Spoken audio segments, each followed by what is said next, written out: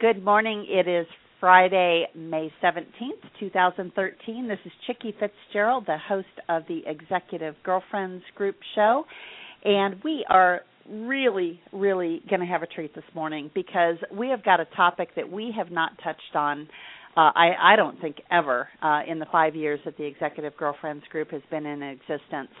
And the book that we're going to talk about this morning is called The Female Vision, Women's Real Power at Work. And the author of that book, or actually one of the co-authors, is Sally Helgesen. Sally, welcome. Thank you, Chickie. It's a joy to be here with you. Sally, most of our authors have a day job and certainly have a life before becoming an author. Now, I know you are an internationally acclaimed author and that you're also a speaker and consultant, but why don't you talk to us about kind of your genesis in the business world and what brought you to the place where you really started honing in on the differences between men and women and how they behave in the business world? Certainly. Well, for the last 25 years, I have been writing about and researching women as leaders in the workplace. So that has been pretty much my full-time job. I've written 6 books. Some are specifically about women leaders. Some are more general leadership books.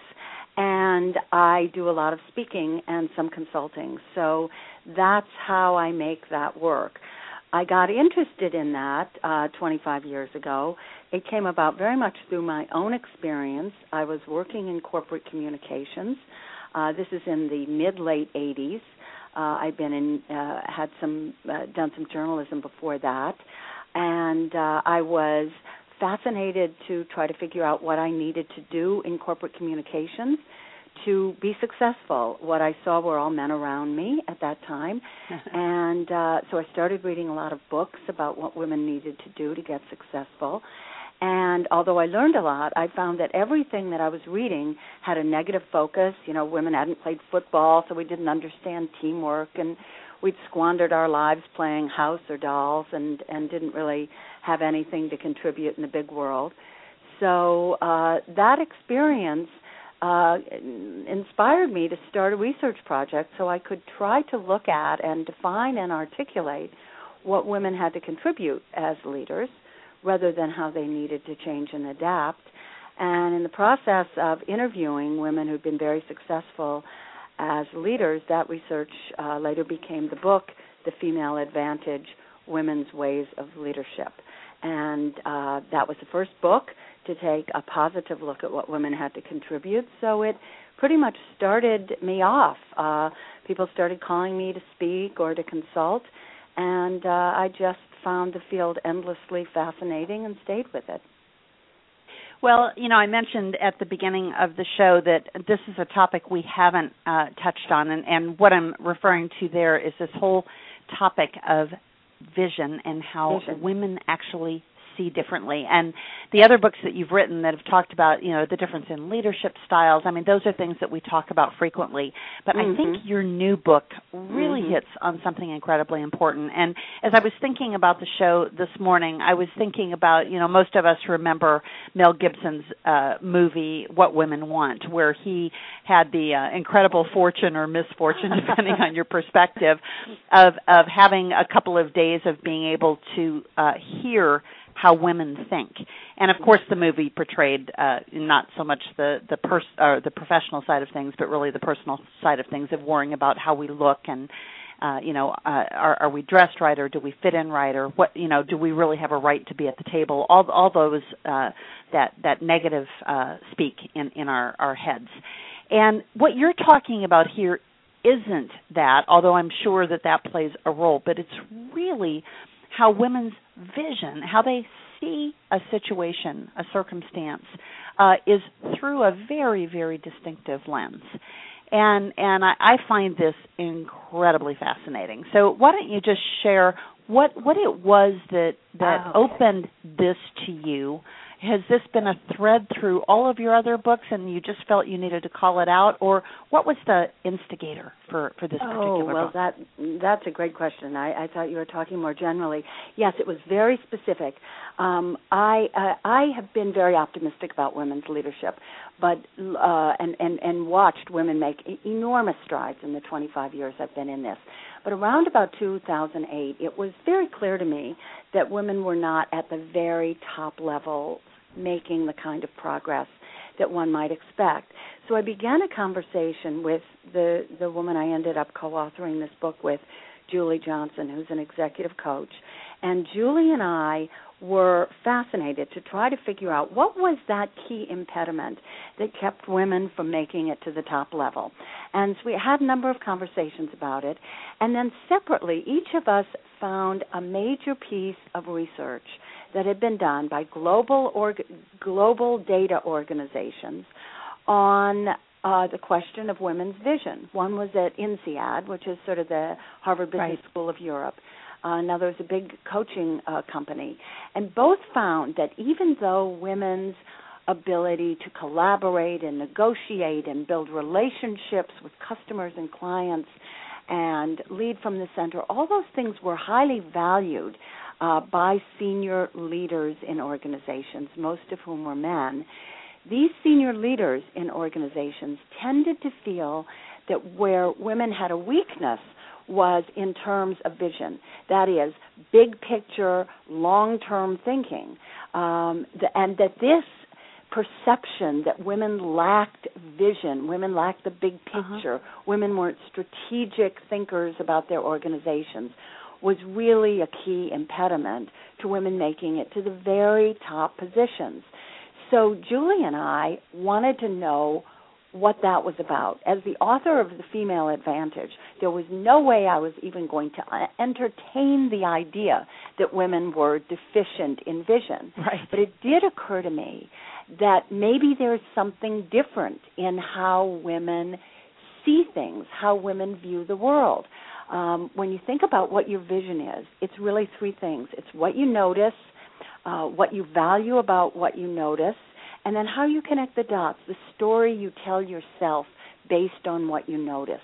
So what Julie and I decided to do, and it was the first time I'd worked with a co-author, we had a fantastic collaboration, was to really drill down using case studies, interviews, but also some of this fabulous new neuroscientific research that's out there, and try to define what is the difference. What are some differences in women's vision, how women actually see things, and how are those either not being valued by organizations or not being articulated by women in a strong enough way that they become viewed as leadership capacities. So it was this recognition, making this sort of aha connection between the fact that women weren't making it to the strategic level in the kind of numbers that you might expect at this point here in 2008, where we were there when we started thinking about this book, and the whole question of vision. It was fresh. No one had looked at it. In both these studies, they just sort of dropped it. They said, well, women aren't perceived as visionaries, end of story. We wanted to know why and what women could do to more powerfully translate their vision. You know, I think it's interesting when you take a look at kind of the physical side of vision, and this is totally near and dear to my heart because I'm in the very, very uncomfortable 8-week process between having worn contacts for 40 years and going to LASIK, which you have to go through this process of wearing glasses, and your eyes change over the course of the 6 or 8 weeks, however long it takes your eyes to stabilize. And so I have gone, again, from being able to see very, very well with contacts, but deciding that I just wanted to be done with that and just be able to see when I get out of bed in the morning. And now I've gone through this issue of wearing progressive lenses. And as you talk about these things and how women see, I think that there's a parallel back to our own eyes. And I have gone through a tremendous appreciation for vision itself in the physical sense. And I am wondering, because I think that there are many people who perhaps, and again, I'm going to stay on the physical side of this for a minute, and then we'll come back into the metaphorical use of the term vision. But there are people maybe who've worn glasses for many, many years, and they don't really appreciate what contacts would do for them, and the crispness that you can get from having that lens so very close to where you are. And again, sometimes even through this process, I have to take my glasses off so that I can't see at all, so that I can appreciate how well I see even now. So going back to the metaphor of vision for women and men in business is, I'm wondering if we ever have that experience like going to the eye doctor where we actually check our vision. And I'm wondering in the scientific side of what you and your co-author Julie did in producing this book, whether there is that test of vision and seeing that women and men actually have a different baseline, and what are the components of that? Because you talk about women being able to articulate what they see, and that very basic being able to really speak that vision is a huge difference between men and women. It's true, and you're right on target. What you say about the glasses is very interesting, because in the course of doing this research, one thing that I learned is that 70% of all the information your brain processes comes through what you physically see, comes through your eyes. So it really does start with what you see. What the several neuroscientists whose work we drew from in this book, what we learned from them is that women's capacity for noticing. Now remember, the three components of your vision are what you notice, what you value, and how you connect the dots. So It starts with notice. That women's noticing, women and men's attention operates in different ways. In that, women tend to notice a lot of things at the same time, with their attention operating really like radar, scanning the environment, picking up lots of information at one time. And with the neuroscience, what they actually, when they do functional MRIs of the brain in operation, they can see this, that women's brains are lighting up in a lot of different areas as they're scanning the environment, whereas men's attention tends to operate much more like a laser rather than a radar, focusing in on one thing rather than continually scanning the environment and wanting to drill down on that one thing and really analyze that. Whereas women are picking up a big range of cues and noticing emotional context. And this really matters, because that laser-like focus, that being, having your attention on one thing, is often privileged and regarded as a leadership behavior in many organizations, whereas the radar capacity can be seen as being all over the map. I think that is it is so right on, and I've got a 13-year-old son and a 15-year-old daughter, and yesterday my husband had been out of town all week, and he came home, and he was a little bit upset with my 13-year-old son for some of his grades this week and some of his behaviors and attitudes. And after all of this had kind of blown through, and my husband, when he comes in, kind of has to unload all of that, and then he's fine, right? Yeah. But my son hasn't exactly figured that out, because he's like the laser vision on Dad and on what he wants to do. And so he came to me, and I was sharing with him that he might be able to go swimming because we had been heating the pool all week. And I said, but Sergey, go and tell your dad thank you for heating the pool. And I gave him like this short script of what he needed to say, and he said, Mommy, I didn't realize I had to talk in scripts. And I said, Sergey, no, you really don't. But the thing is, you've got to see the big picture. And you're right, it's this radar thing. And he's like, really? I said, yes. And so this morning he told me to have a good day and to have fun practicing my communication skills. But I thought it was really funny hearing from a 13-year-old boy this whole notion that all he knew was what he wanted to do and that Dad was somehow an impediment to that, right? And he couldn't sit back and plan and plot to some extent. I mean, because we women do a fair bit of plotting to make sure that the outcome is a good and positive outcome. But I just found that really funny, and especially talking about this whole issue of female vision, because I was seeing the end-to-end picture and the desired result. And picking up on the emotional context and all the clues and everything that was going on, rather than that one picture. And I think at home we can see this demonstrated. I remember once, sitting and we were watching a football game or Super Bowl on TV, and at the end my husband said, oh, do you want me to do the dishes? And I said, did you happen to notice that I did the dishes and cleaned up the entire kitchen, including sweeping during the commercial? And he didn't notice. He actually didn't notice. He was watching the game. So it can play out at home, but what's important and what we're focused on in the book is really how this plays out at work and how women can get, on one hand, be penalized or not viewed as leaders. Right. We have some great examples in the book of where that happened, where a woman was sharing her observations of what she thought was important, noticing the emotional context, noticing, for example, in a meeting that the two lead partners were at each other's throats, and that the whole project was probably going to blow up because of that. And being told, no, you're just supposed to notice what the numbers are in the presentation. Don't get off the point.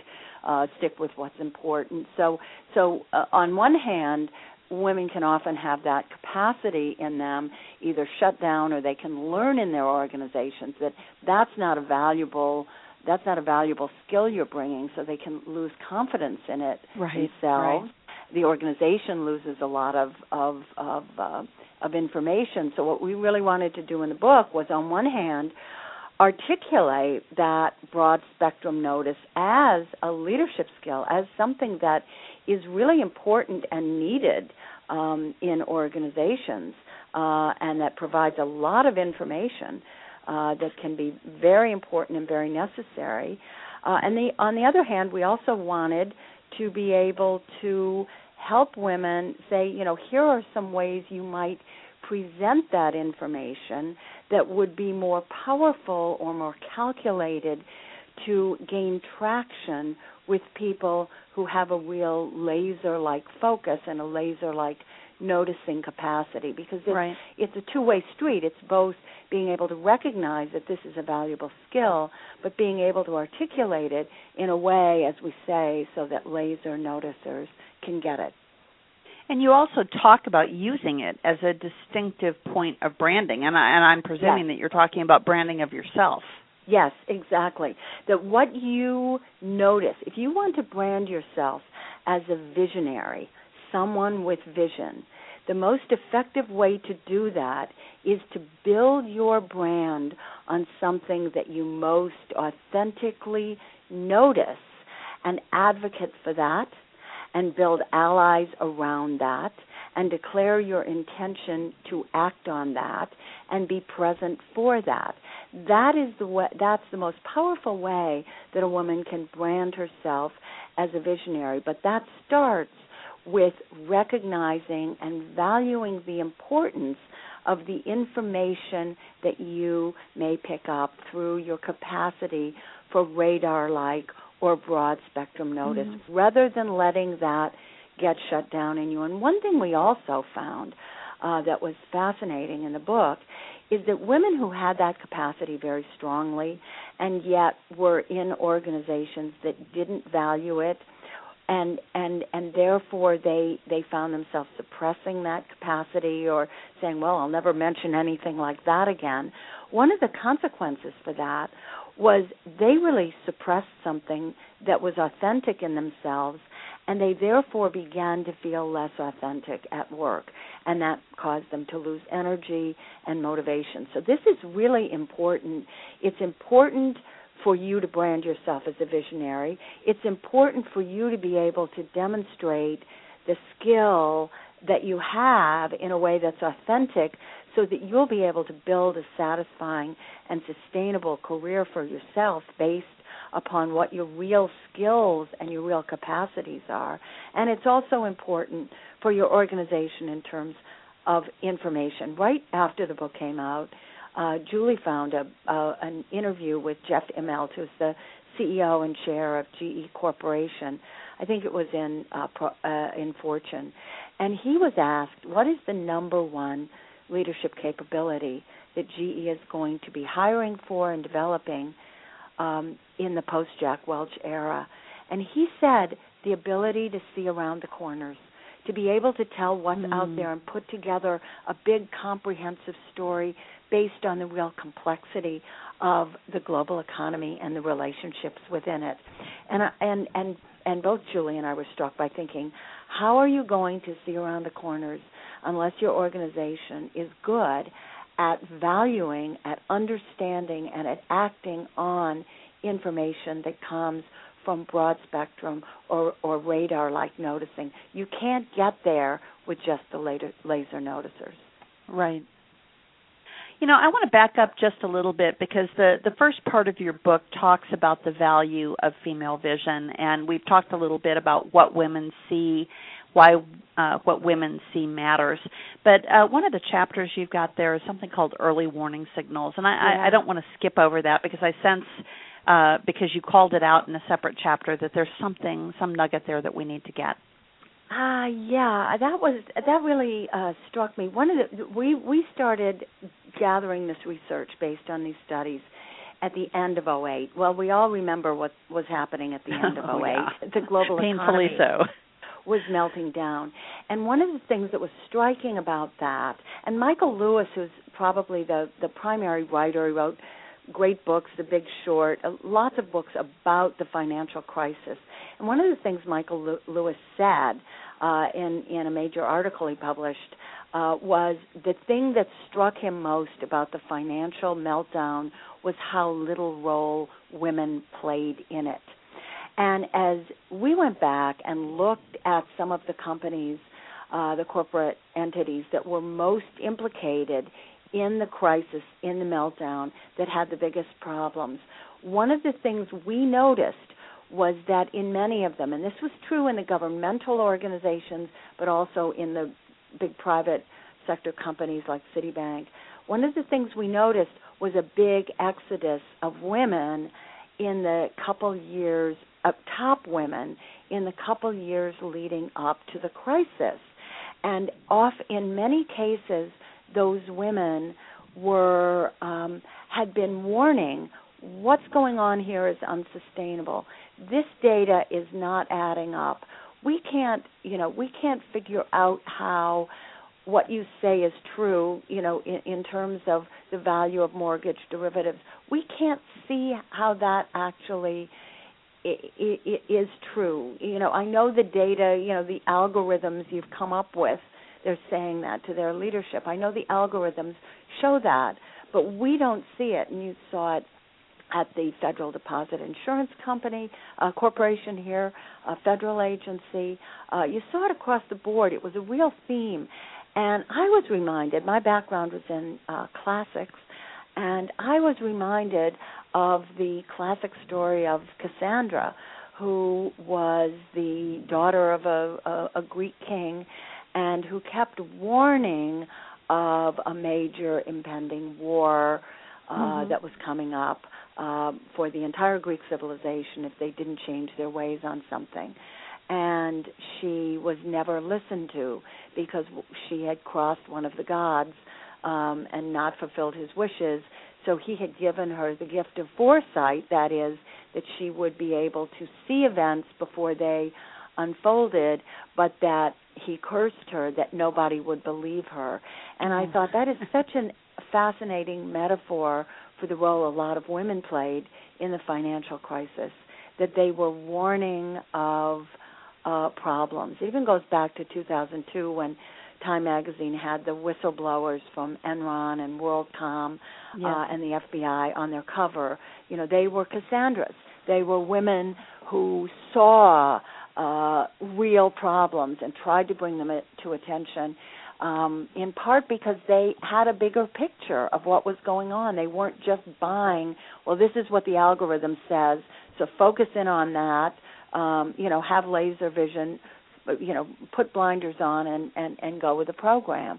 And they didn't, and it was their fate not to be listened to. And we felt, in healthy organizations, we need an ability to bring that perspective in so that women don't continue to be in this Cassandra role, warning of impending problems, but not being heard. Right. Very interesting. So part 2 of your book moves on to the elements of the female vision, and we've already spent a significant amount of time talking about this whole issue of broad spectrum notice, and that really is the core differentiator. The next chapter within that section talks about satisfaction day by day. And again, this fascinates me because it implies that is not the way that the male psyche works, and that their vision doesn't map out to that same pattern. Yes. What we found is women don't just notice things differently. They often analyze things differently, and they often value work in slightly different ways. We did a big data study that we rolled out through Harris Interactive, trying to look at similarities and differences in how men and women defined and perceived and pursued satisfaction in the workplace. And we found a couple. There were some real similarities. Men and women took great satisfaction in leading teams, in being valued for what their skills were, in collaborating with colleagues, in being recognized for their achievements. There were real areas of similarity and overlap, but we found a couple really significant differences. And one was that women tend, I'll just give you a couple of them. One was that women are more likely to measure success against their own standards rather than competitively, so that it's not always a sort of zero-sum game. Well, I did better than he did or than she did, and therefore I'm on top. That's not how they measured it. It was usually, I feel satisfied with the job that I did.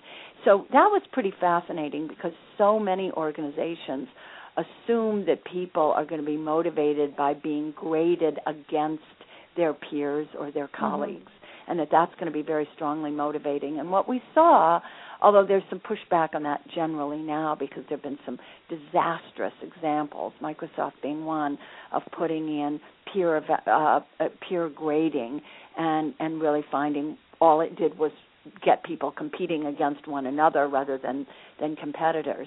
But what we saw is that's really not a fabulous way of motivating women, that women are more focused on their own achievement. The other thing that we found was that women tended to place a higher value on the experience of every day. That is, if they were enjoying their experience at work, they were motivated and engaged by that, rather than always being motivated by what's the next thing, where am I going, what's the future of this, how is this playing out in the future. They really took an intrinsic satisfaction in what they were doing. And if they did not, if they were experiencing their everyday as far too much stress, too much anxiety, too much pressure, too many angry people, too many clients who hated the product, whatever it was, if they were experiencing the quality of their day as really low on a consistent basis, then they began to not place such a high value on that job, even if it was very rewarding in terms in financial terms or in terms of position. And so that what we would often hear from women who had left positions of real significant influence and very high financial reward, what we heard when they left it is they would say, I decided it just wasn't worth it. And what they meant was, it was worth it if you look at it in terms of the amount of money they were making, or, the first-class travel to whatever. But it wasn't worth it because they looked at it in terms of the impact on the quality of every day. And by that I mean the ability to form satisfying relationships, the ability to some degree control their own pace, and therefore feel that they were really being able to do a good job and had the mindfulness and the serenity and the skills to be able to actively fulfill. So it was And that was the one thing that jumped out at me, Sally, because when I read the intro to the book, it actually talked about that. And I thought, you know what? I left corporate life 18 years ago for that very statement, that I was in an extremely male-dominated, and if you've ever worked with Frenchmen, it's the epitome of male domination, although I think there are certain Asian cultures that rival the French even. But for me, I added everything up, and you're right. I knew I was doing a great job. I knew I was making an impact. They were offering me, a C-level role in a company that we were rolling out of the parent that was going to go public. And, I mean, everything was going right. But at the end of the day, it didn't add up for me. Right. It's like, is this all there is? And the paycheck was great, and the future was great, but every day really was not. But every day, exactly. And that's, again, with organizations, they tend to assume that motivation is all carrot and the stick. Stick with it now because you'll get to this level. Stick with it now because you could be making $250K in 5 years. Stick with it now because of the possibilities. And what women seem to be saying is, I want a job that is, challenging, gives me an opportunity to use my skills, but that it isn't miserable day after day after day just so I can get somewhere. So it seems that there's this kind of focus on every day, and what does this mean for me every day? And that's very different. And again, organizations have to look based, I think, on this research, and that's one reason I've been, working so hard to put this information out there into the marketplace. Organizations, if they're serious about retaining women, and I believe that they're becoming more serious about it, they're getting pushback from their customers and clients. Why we notice you have very few women. We know that, when you have a general counsel at a corporation and a law firm, and it's a woman, and a law firm sends 9 men to pitch a piece of business, she notices when all those partners are men, and she'll say something. She'll say, I noticed you're sending all men. You don't seem to be doing a very good job of getting women partners. And they'll say, well, we have a retention problem. She said, well, look at that. So I think organizations are getting more serious about addressing this brain drain of women that has been ongoing. But in order to do that, they're going to have to really make a shift and think about, how do we motivate people in terms of satisfaction every day, rather than just, stick with it, it's horrible now, but there'll be a big payoff down the road. Right, and and I really do get that, but I'm wondering if we don't have to appeal to that laser focus, which says that profitability is king, and again, show them, because there is clear empirical evidence that says that when you have more women in C-level positions and positions that report to C-level positions and more women on the board, your company is more profitable. So it is worth it to learn these things. Yes, and, exactly. Again, some of the other things I want to draw upon from the outline of the book is you talk about the importance of enlisting allies based on the power of your vision. And I think that, this is the one thing that when you start seeing the warning signals in your own company or your own situation, and hear those words that your vision isn't valued, how do you enlist allies to change the perception? And are those allies other women? Are they men? Or are they a mixture? I believe that they have to be a mixture. We've had so much talk about mentoring and sponsorship, and a lot of those then become programs that are run out in organizations by HR, and I think they're very valuable for women and have been very helpful, and I think that distinction between mentors and sponsors is helpful. But at the end of the day, your career is really going to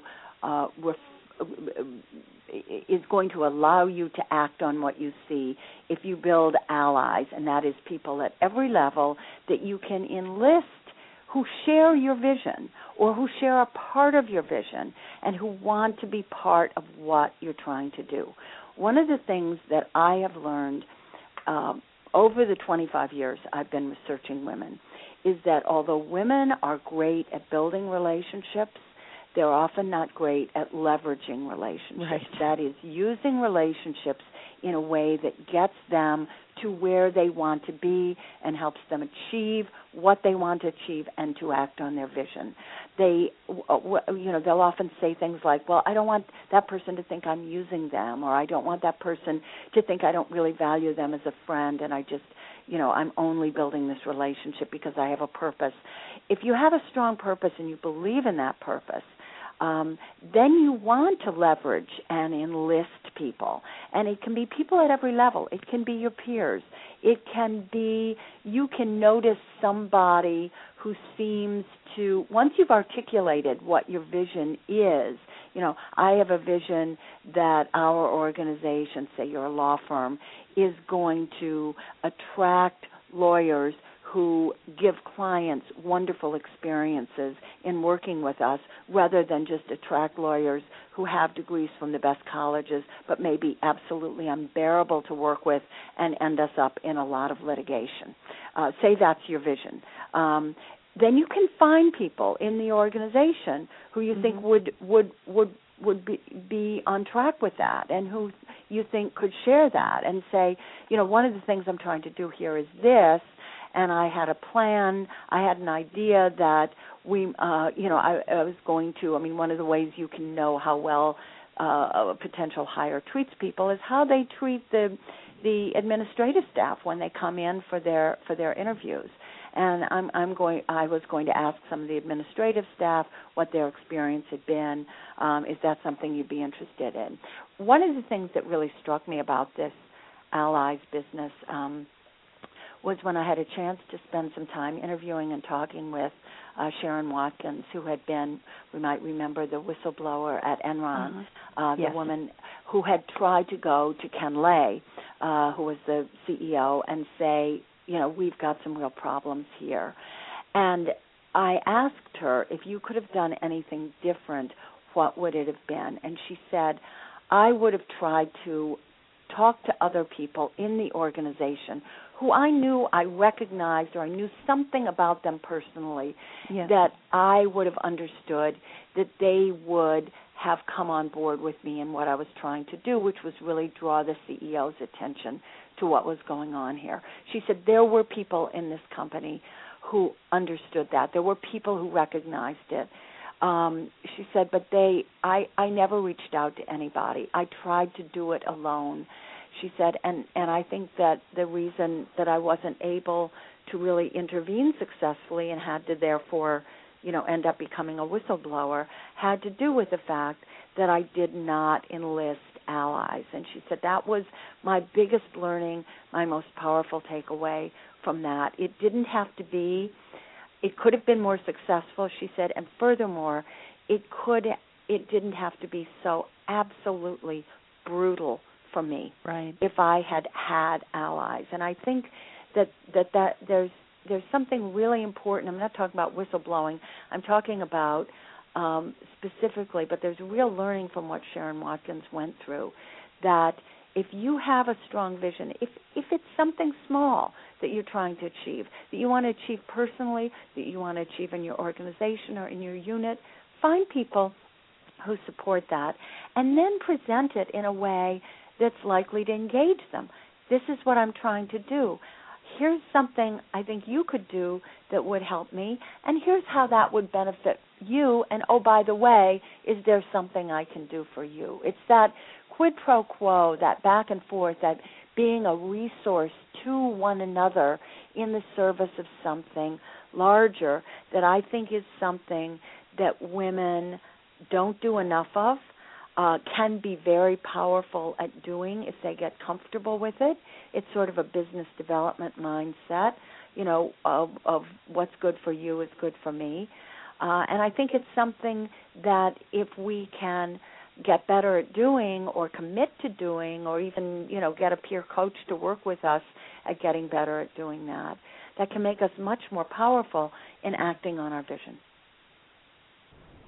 Wow, that's an awful lot of insight. I think you've covered so many points there. Why don't we shift gears to the part 3 of the book, and talk about profiting from the female vision. And again, you've touched on pieces of this in your story, particularly about Enron, and the next chapter is about acting on your vision, which clearly the woman, who saw the problem and acted as the whistleblower, she was acting on her vision, but not in a way that was well received. Then you wrap up this part 3 of the book about creating the conditions, and again, I'm assuming we're talking here about creating the conditions for success, and how you can actually profit and leverage the vision, that is God-given to us. We've been given this amazing talent, and we do have to fit into the social fabric that includes both men who have that laser focus, the few men, and because there are some who have that broad spectrum vision as well. And then we've also got women, and I want to make sure that we mention this. We've got women who maybe don't have vision, or like me with my physical vision, they never went and got it checked, and they don't know that it's bad. And often they're the ones who end up giving those who have amazing vision, some of the bad name, because you've got an executive who has had experience with a woman who didn't have that foresight, and so they've lumped everyone in the same bucket. Yeah, exactly. I think that, and it depends. Organizational cultures have the capacity to either nurture or really repress some of this broad spectrum radar noticing capacity. And I think one of the jobs of really engaging in organizations that need to be able to see around the corners is to be able to work to free that capacity in everyone, because there are men who have that capacity as well. There are women who have less of that capacity. This is, we're talking in generalizations here, of course, and it's more developed in some women than the others.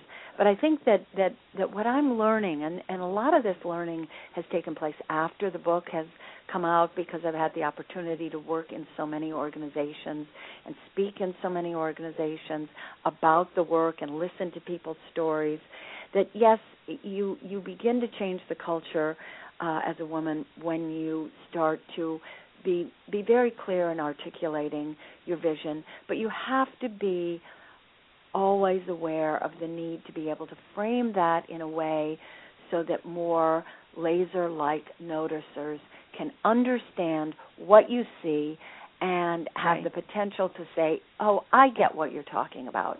And I often see women doing, that requires, as you said, starting with the data points, not saying we could be doing a lot better around here if women were blah, blah, blah, but saying, here are the statistics, 35, organizations that have, a higher retention rate of women at senior levels have 35% higher return on investment and return on equity in a given year. You start with the data.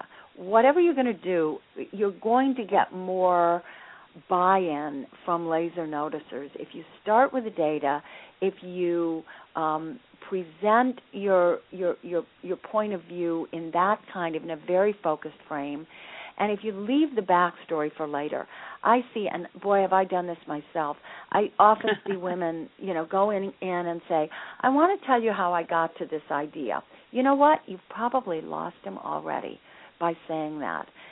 Set the idea, declare the idea, give the data for the idea, and then say, if you're interested in how I got to this idea, I'm glad to tell you at some point. But don't start with the story or the narrative or the conversation you were in that spurred this thinking, because that can really confuse a laser listener. So I think being able to not just articulate your vision, but to be conscious and aware of how to articulate that for people who have a different noticing framework can be very, very powerful. And I think you've hit it right on the head, because, that is the mistake that we've made, is we think that they do want all the detail. And really they just want the bottom line. And actually I find that characteristic. When I look at my parents, my mother, was a very, very compassionate woman, just loved everybody, and everybody loved being around her. And I always wanted to be like her. And then I found out as I grew up that I was way more like my father. And he was very, very bottom line oriented, even though he was in a kind of a touchy-feely career, because he was a pastor and a missionary. I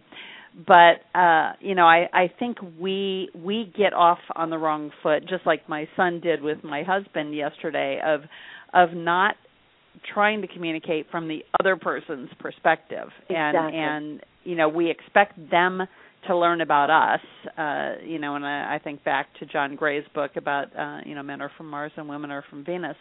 But unless we learn how to speak the language of the place where we are, we're destined to be very lonely and to feel extremely isolated. And to be Cassandras, who notice things but aren't able to get them recognized. And that's not what we want. We want to be part, and we need to be part of that strategic decision-making process. And in order to do that, we need to help our organizations understand to really value what we have to bring. But we also have to help our organizations become culturally and structurally more comfortable places for women to make real contributions. Because if we're not able to help in that effort, our organizations are going to continue to lose women, and they're going to consign themselves in being in the lower 35% in terms of return on equity, because they're not going to have enough talented women in decision-making roles. Exactly. Well, Sally, this has just been fascinating. And again, the title of the book is The Female Vision, Women's Real Power at Work. And as I think you can tell from Sally's comments this morning, this is a very practical, very research-focused book. And really, if you are specifically struggling with this whole issue of having your vision not valued, then you want to make sure that you get a copy of this book. Sally, can you tell folks how they can best contact you? I know you do public speaking, and if they need a speaker at an event or just would like to follow you on social media, how can they find you? Email me at sally@sallyhelgesen.com, and there's a button also on my website, which is sallyhelgesen.com. So and the Twitter is #SallyHelgesen. So it's one of the advantages of having a name like Sally Helgesen, that there are not many others out there, but you know that one, Exactly. And Helgesen is all E's. There are no O's in Helgesen. Yeah. So Norwegian spelling. For those of you who are listening and driving and perhaps don't have access to the Internet at the time that you're listening to the show. Well, Sally, it has been delightful to have you as our guest, and I cannot wait to read this book and to really dive into some of the things that I know I haven't done well over the years. And I have to tell you that as somebody who's been out of corporate America for 17 years, every time I hear about the challenges, inside companies, I am so glad that I'm not there. I know that's an awful thing to say, but, and I've been a consultant to corporations for the last 17 years, but I'm even shifting away from that because, you continue to run into some of those same things. And so I've moved to being truly entrepreneurial and just going off and working on the things that I want to work on, which has been great fun. But anyway, I so appreciate you sharing your insights with us, and this book is a very, very rich resource for women leaders, and don't miss the importance of understanding vision. Thank you. It's been a pleasure. You've been a wonderful, wonderful interviewer. Oh, well, thank you so much, Sally.